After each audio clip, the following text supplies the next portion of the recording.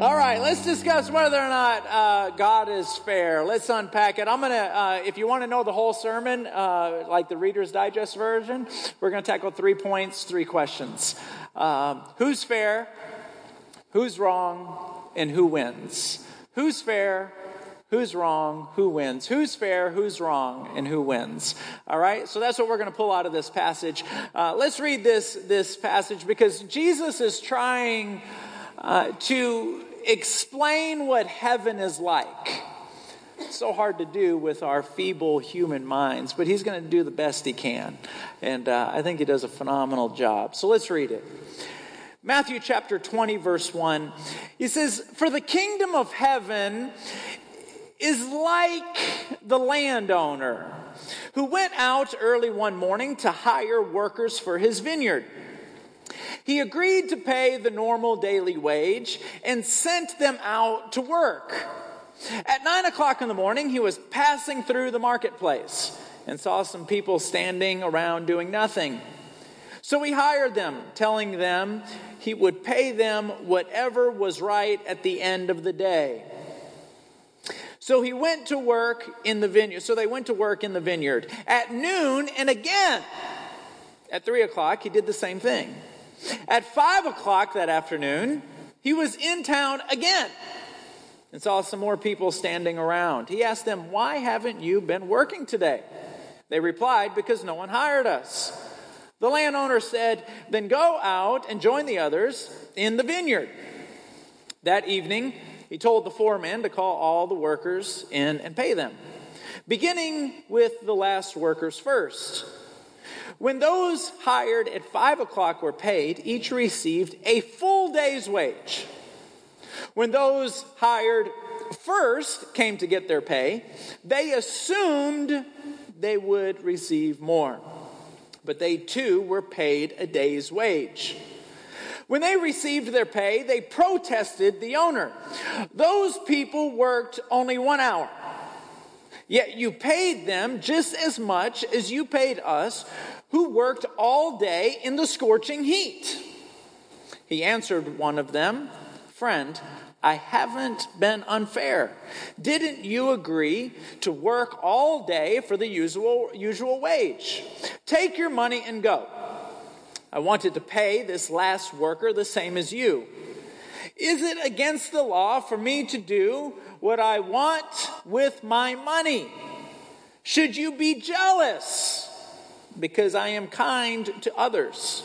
So those who are last will now be first. Will be first then, and those who are first will be last." So we've got a major problem here. We've got guys that have been working all day long, and they're getting paid just as much as the guy who's been working for 1 hour. It's a major problem. So think about how much you get paid. Think about how much you get paid. Think about how many hours you work. Now imagine a guy getting paid just as much as you for only working 1 hour. Yeah. Think about that. Think about how far you drive to work. Think about what you do in the morning. Think about your responsibilities. Think about who you put up with. Think about who you smile at when you don't want to smile at them. Right? Think about that. And you put up with all of that with the best attitude you can for 40 plus hours a week, and that doesn't even include drive time. Can you imagine somebody showing up, working from 9 to 10 on Monday, and that's it? Getting paid the same amount as you get paid. Now that is very hard to digest. So as we unpack this thought, this is how I want to start off, okay? I want to start off by challenging you and I to take those scales on the inside of us that we all have, that when we see something we go, that's wrong or that's right. Let's take those scales and let's throw them out the window right now. Let's just throw them out. Because those scales are not God's scales. Those scales that you and I have, they work here on earth. They don't work in heaven. God's scales are different from our scales. Let me give you an example. If one guy works 1 hour and he gets paid just as much as a guy who works 10 hours, that's fair to God. I know, it's crazy. Here's the other thing. If you take a person who has been not managing his money well, he doesn't have a lot of money, but he's not managing it well, to take that money away from him, even though he doesn't have a lot, and give it to a wealthy person who's been managing his money well, that's fair to God. This is very difficult to digest. You and I have got to figure this out. We have got to figure this out. When I was growing up, we used to listen to preachers. The only preachers that I ever heard from the age of 1 to 15 would go, "We have got to get serious about this." Anyone grow up with a preacher like that? We have got to get serious about this. And if he didn't sweat, he didn't preach. If he wasn't hoarse at the end of the day, he didn't preach good. Anyone grow up in a church like that? All right, about 10 of us? Okay, great. But we have got to figure this out because God is not going to change. I read this story recently about this older gentleman who was petting his cat. He was petting his cat backwards. He was petting him from tail to head. And this little boy came up to him and said, "You're petting the cat backwards." And the man said, "Well, the cat better turn around then. Because I ain't changing. I'm petting just like this." God would say to us, "Look, I know our scales are different, but mine aren't changing. You need to change yours, and we're going to be okay. Or there's going to be some frustration involved. So let's unpack it. What I love about God is he doesn't want us to be confused. This is why he gave us his word. So let's unpack it. Let's just kind of comb through this. We're going to ask 3 fair questions to determine whether or not God is fair. Question number 1 is, who is fair? In the story, the landowner said, "I am not unfair." That's a type and shadow of God who's saying, "I am not unfair." You know, as I was thinking about this, it crossed my mind that the guy who had worked 10 hours, when he got paid the wage that the landowner gave him, he got exactly what was agreed upon before the day started. Right? He was promised a wage and he got that wage.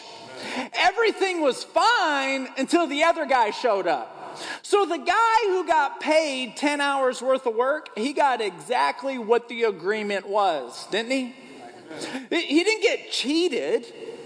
The agreement was established in the morning. In the evening, he got exactly what was agreed upon. The problem comes in is when he looks at Bobby and says, "Hold on, Bobby didn't work as hard as me."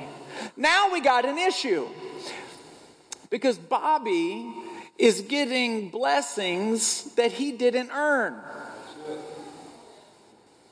But you know what I find so interesting is we don't have a problem receiving blessings that we didn't earn. What we have a problem with is when somebody else gets blessings that they didn't earn.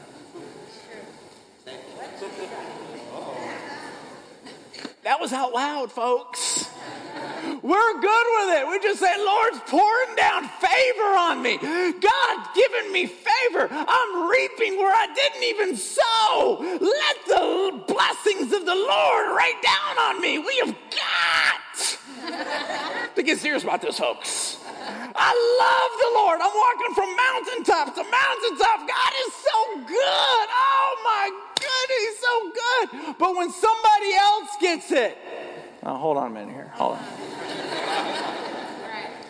No, hold on a minute here. I got an 8-year-old son who loves loves to lay in the middle of the bed between my wife and I. Loves it. It's like the pinnacle of his whole life. We sent him to bed, and as tradition holds, he comes out of his bed to discuss something 17 times before he goes to sleep. I can't sleep, I can't sleep, I can't sleep. I'm like, do what you did last night, and the night before, and the night before, and the night before that, and the night before that. So we send him to bed. He comes down last night, and his older sister, she's 11, her name's Presley. She was laying in the middle of bed, and we were talking about her day. He comes down, he's like, he goes, what is going on? He's 8. What is going on? He's sitting there with Superman pajamas on. What is going on? He goes, that's not fair. It was fair the other night when he was in the bed. That was fair. Isn't it interesting that unfair is always fair to somebody? Right? So what we have a problem with and what we have questions about is not whether or not God is fair, because we don't mind him being unfair. We mind it when it appears that somebody is getting more than we are. That's what the problem is. So if you're taking notes this morning, write down this. When it appears that God is unfair, he is always right. He's always right. What I've noticed in my own life, and maybe you can parallel this to your own, is I've noticed that God always gives me what he's promised me he's going to give me. He just doesn't always give it to me at the same time as he gives it to other people. Yep, that's right. Are you with me? Ladies in the room, you got married late in life, and you're like, I was the maid of honor 17 times. You know what I like doing is I like looking at wedding photos, and I only look at the maid of honor because they're usually like this. That's supposed to be me. You got married, you just didn't get married when you wanted to. And if you're single right now, you're thinking, my time hasn't come yet. The only thing worse than being single and wanting to be married is being married and wishing you were single. So let's not complain. It's the timing that we've got issue with. The Bible says this in Galatians 6:9. It says, don't get weary in well-doing. Don't get tired while you're being faithful. For in due season, I will bless you. In due season, what does that mean? I wish he would have said every fall. Don't you? What do you mean due season?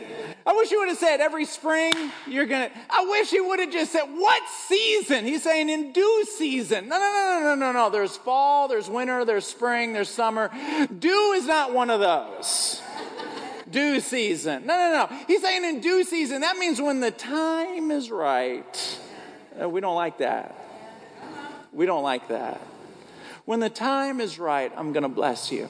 Have you ever watched a race? I've given this illustration before, but have you ever watched a race on TV? It's better on TV than in real life, but some of you have probably seen it in real life where people are racing around a track.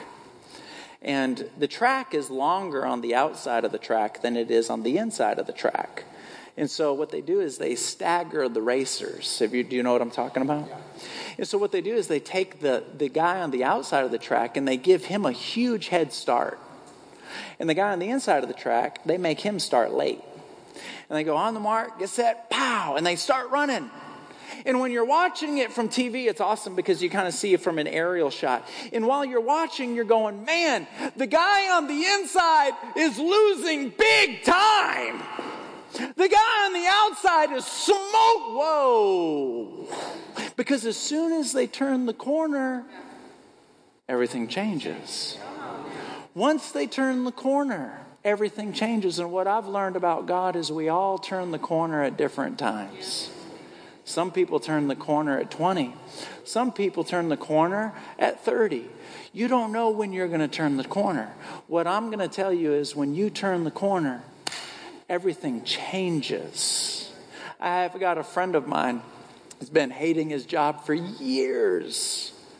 Well, his boss just resigned, and he's going to get his job now. Well, everything just changed that fast.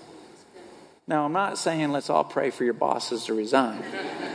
What I'm saying that everything changes, that you don't know when the corner is going to change. Some of you, I'm too late. You've already started praying for your boss to quit. But it's a doubt issue that we've got to get out of our head. I read about a test pilot named Henley. He's a British test pilot.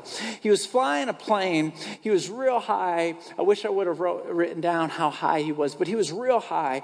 And somebody in the plane told him, hey, your fuel line, he could see on the gauges that his fuel line had been busted.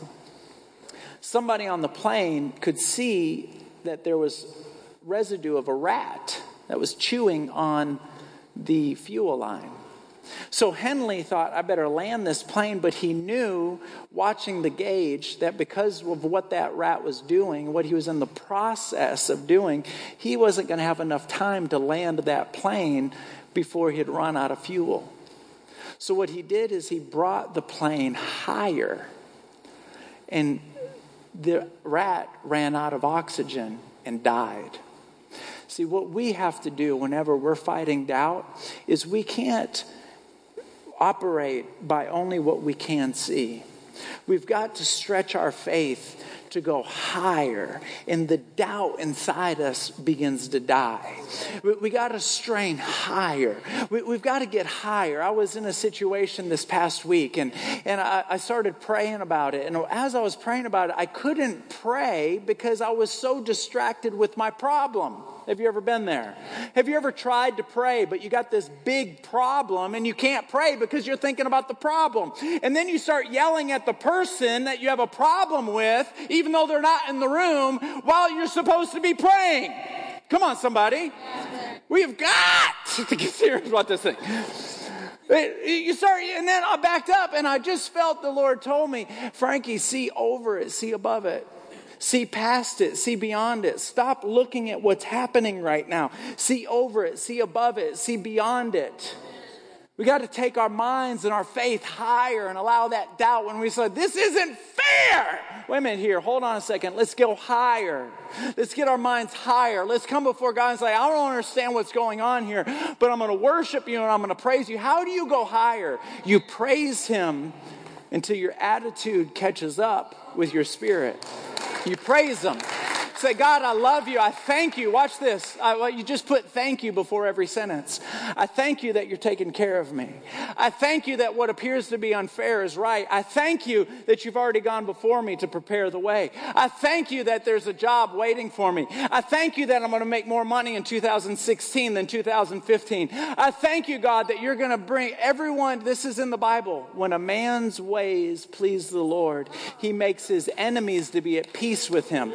So you back up and you go, I thank you, Lord, that you're helping me please you. I thank you, God, that the enemies in my life, you're going to cause them to be at peace with me. I thank you, God, that 2016 is going to be way better than 2015. I thank you that I'm growing. I thank you that I'm getting stronger. And do you know, one time I distinctly remember saying thank you for all the wonderful things that are happening with tears running out of my eyes. Yeah.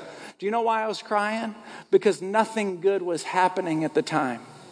And so I was saying thank you for things that aren't even true. Come on, can we get real? Can we be real? I'm saying thank you, God, for blessing me, and I'm not being blessed. I'm saying thank you, God, that good things are happening and nothing good is happening. But what's happening is I'm taking my mind and I'm taking my spirit and I'm pulling it up into the sky so that my doubt can't live there. It can't live there. It dies. It dies. Then when I'm done praying, I come walking out like, has anything changed? Nothing's changed in the natural. But the rat died. The rat of doubt, the rat of fear, it died. I went somewhere where it couldn't live. I'm starting to see in a way that God sees. I'm starting to listen and feel in a way that He does. So let me ask you, who's wrong? You can kind of see where this message is going. Who's wrong? Because in the scriptures, the landowner says, should you be jealous? Anytime I bless somebody, it's my money. Should you be jealous? So here's the question, should we be jealous?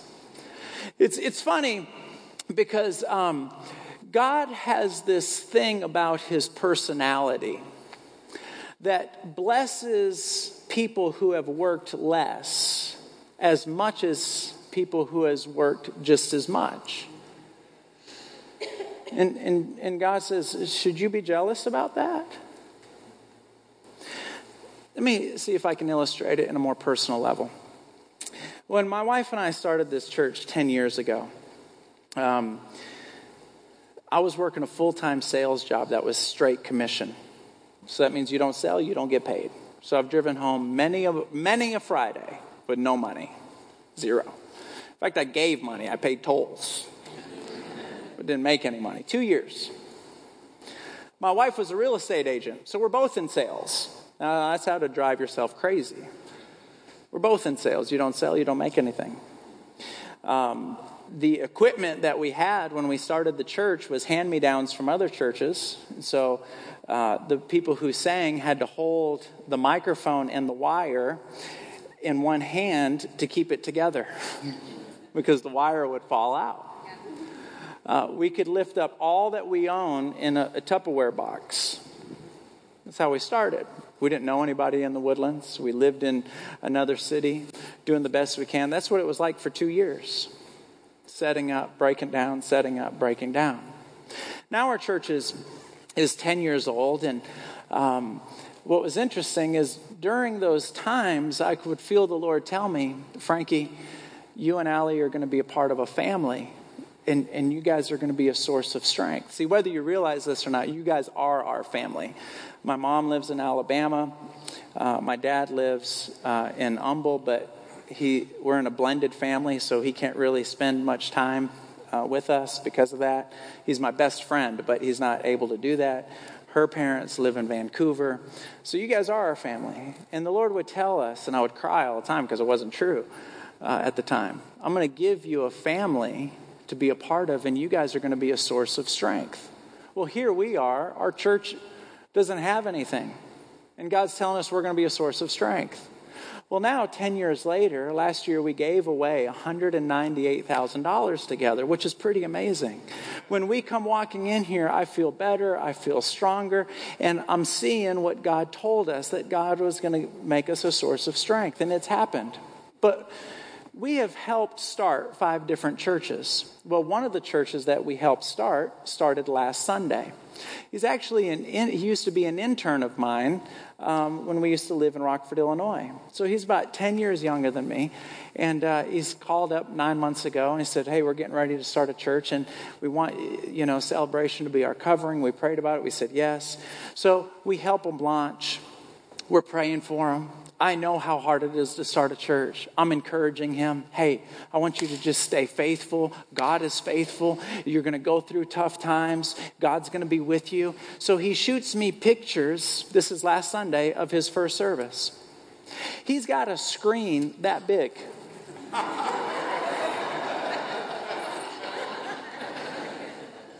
He's got a worship team just as big as ours. They don't sound as good, but just as big as ours.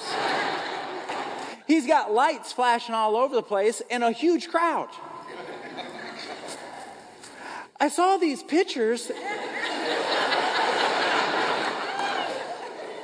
I said, Allie, come over here right now. I showed her the picture. She was like, what? Couldn't believe it. And I look at the bottom and says, isn't God good? Are you kidding me? What? Have you ever wanted somebody to do good but not that good? Are you with me? It's like, oh my goodness, yeah. And I'm texting back. I'm like, yeah, God is good. Oh my goodness. Now, here's the thing. This is going to sound really ugly. I'm ticked off. I'm so ticked. I'm like, are you serious? It's taken me days to get over this. He sent it to me last Sunday afternoon. My Sunday went from being awesome. I was with you guys. I had worship with what God promised Allie and I. We're going to have a family that's a source of strength. We walk out last Sunday. We're eating Japanese food going, God is good. And then I see what he got. I'm like, what? Did God not give Allie and I what he promised? No, he gave us what he promised. He had a different arrangement with Jeff. He did not give me what he promised me. My arrangement got fulfilled. But I'm looking at that arrangement. I'm going, wait a minute here. Hold on. And now the Lord now says it to me. What are you jealous about? I'm like, oh, okay. Now who's wrong? Hold on a minute here. Hold on. Let me unpack this. I think I'm missing something here. See, what is inside of me that's not okay with that? What's in me? What is inside of me that is not okay with that? See, that's embarrassing to bring up. I want you guys to look at me like, man, he's a man of God. He's a preacher. He's holy. But, okay, what's in me that's not good, that's not okay with that? I've got a cucumber here. I'm about to embarrass myself even more now. I did not know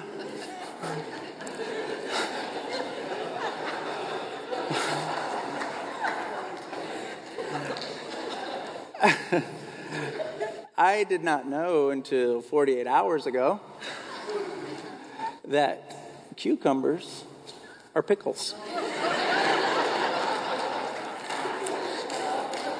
I'm embarrassed that I didn't. I thought about not telling you that because I can do this visual illustration without telling you that. But I did not know that. And I feel like I did not believe it when I was told. I had to pull it up on Wikipedia because I was like, I'm not buying it. I did not know that you cannot grow pickles. I did not know it. Clearly, you guys did. Who here is bold enough to say, Frankie, I'm with you. I did not know that you... Okay, there's like six of us. All right, 6, 7, or... Okay. The rest of you guys, are you guys stupid? Yeah, I guess we are. I did not know that these that you buy at baseball parks by the bucket loads, because everybody wants a pickle. Everybody likes pickle. I did not know that this funky thing turns into that. Now, I know some of you are like, hey, don't call it funky. I like zucchini. It's not even a zucchini, is it? It's different. Can you grow a zucchini? You can grow a zucchini, though.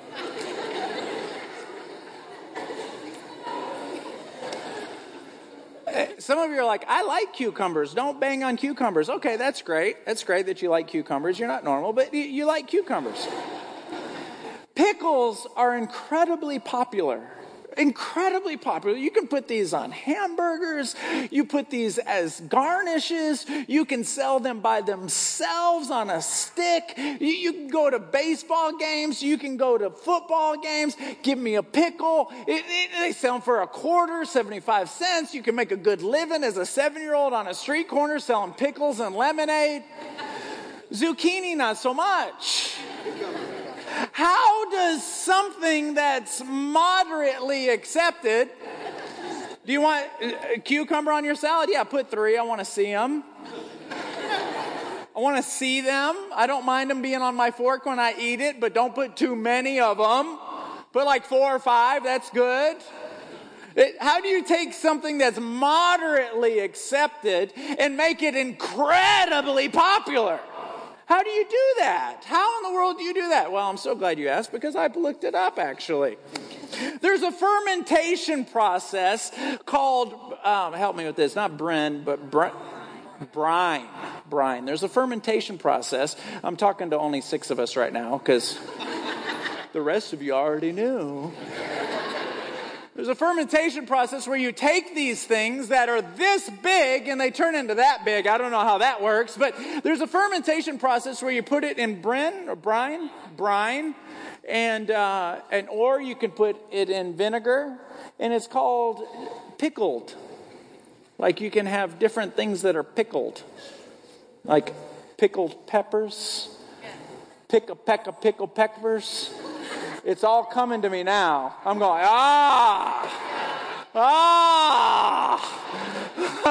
okay, I get it now. Been saying that since I was 3 years old. Pick a pepper.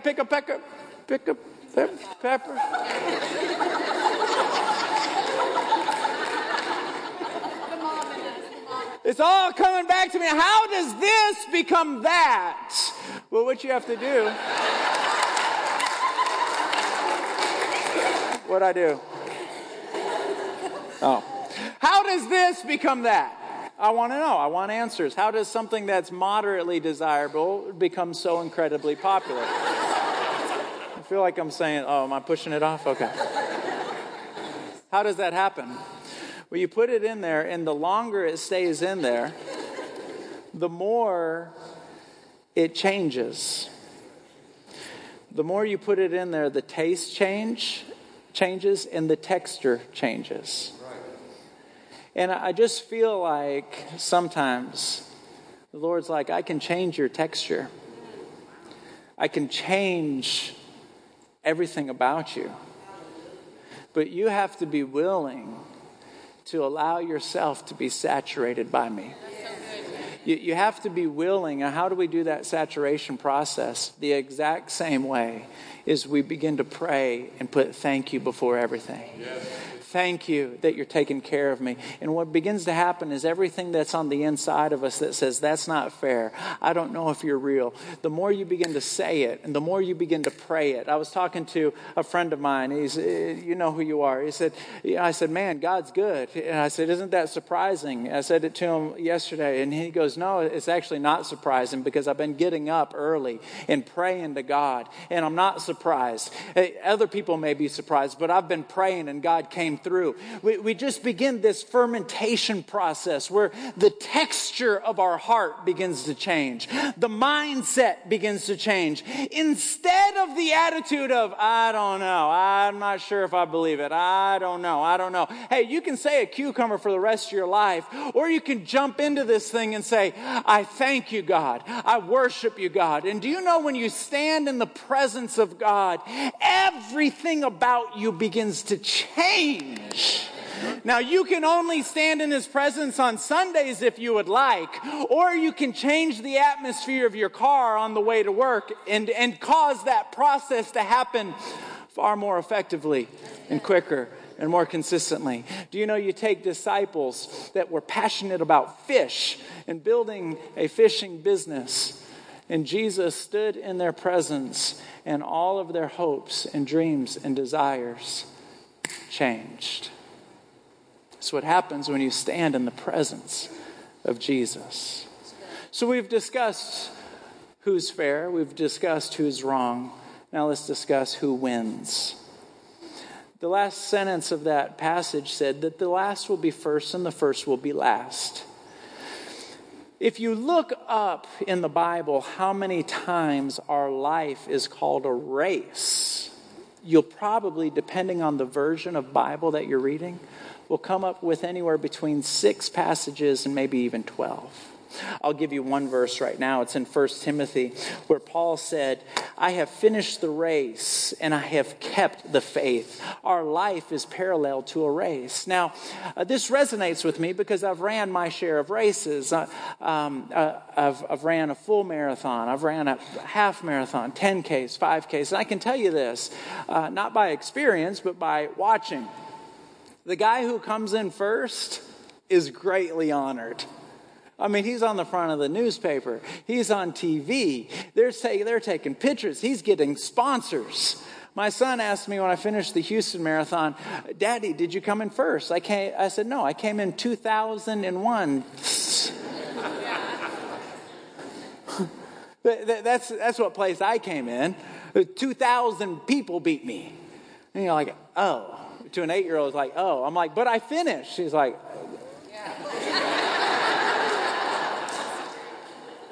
like, you're 8. Don't ask me that question anymore. I lost a lung out there, man. It's like, cool, man, good for you. But the guy who came in first, he's greatly honored. He's greatly esteemed. But here's the difference between that guy and me. That guy is stronger than me. He's more talented than me. His lungs have been trained. He probably has better genetics than me. I got beat by like 1,700 women. 1,700 ladies. They're stronger than me. They're talented than me. They're better trained than me. Some of them were born in environments that honed that. I started 3 years ago. And the Lord looks down and he goes, some of you, you're not strong enough to be in the front of the pack. You weren't born in the family that sets you up to be the richest in your neighborhood. You weren't born on third base. You were born on first. You had to work to get where you are right now. You don't have the strongest legs. You didn't get the best education. You didn't get that leg up. You're fighting for your marriage, but you didn't have a good marriage modeled for you. You don't know how to be strong because you've never seen anybody be strong. You've got health trouble, but that's genetic. You're born with that. It came from your dad. It came from your dad. It came from your dad. You didn't even get the healthy genes that somebody else got. You didn't get that. And I see that you're not in the work environment that this guy's in. It's harder for you to fight for faith. It's harder for you to be consistent. It's harder for you than it is for them. And he says this, God says this, I know you're not going to come in first, but I'm going to treat you like you did. I know you didn't get a leg up. You were born on first. You weren't born on second. I know that your marriage didn't get the push start that other marriages got. I know that you are working at a job that's being greatly affected by the economy. I know that you've got some things coming against you. But I just want you to know that the amount of honor that people who are strong get, I'm giving to you. I'm behind you. I know that you're not first, but I'm going to push you along. I'm going to be your strength. I'm going to come into your marriage. The Holy Spirit will teach you all things and bring all things to your remembrance. I know nobody modeled this for you. That guy had it modeled for him. He was born and bred for success. He was born and bred to go to Yale. You don't have anyone to teach you that. But the Holy Spirit, I'm going to send in my name to be your comforter and to teach you all things and lead you in all things. So who wins? Oh, I have a feeling it's people like you and I. We're not strong enough to make everything in our life win. We're good at a couple things, but there's a lot of significant areas that's not doing well at all.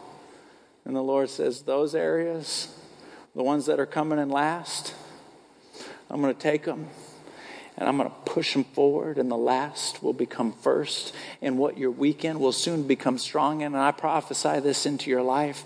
The areas of your life that are weak, the areas of your life that you're concerned about, the areas of your life that are sick and hurting and ill, those will be the areas that will be strong. Those will be the areas that God takes and pushes them forward. Come on, give them a round of applause for that. Absolutely.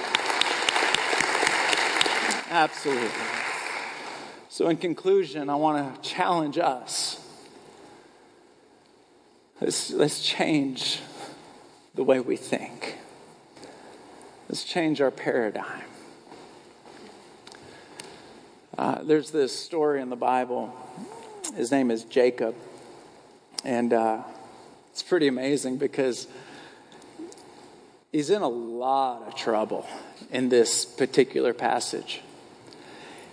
He lays down, he tells his family to go away. He just wants to get alone with God. And he lays down. And if you'd give me some poetic liberty, because of the amount of trouble that he's in, he's desperate here. He's laying on the ground.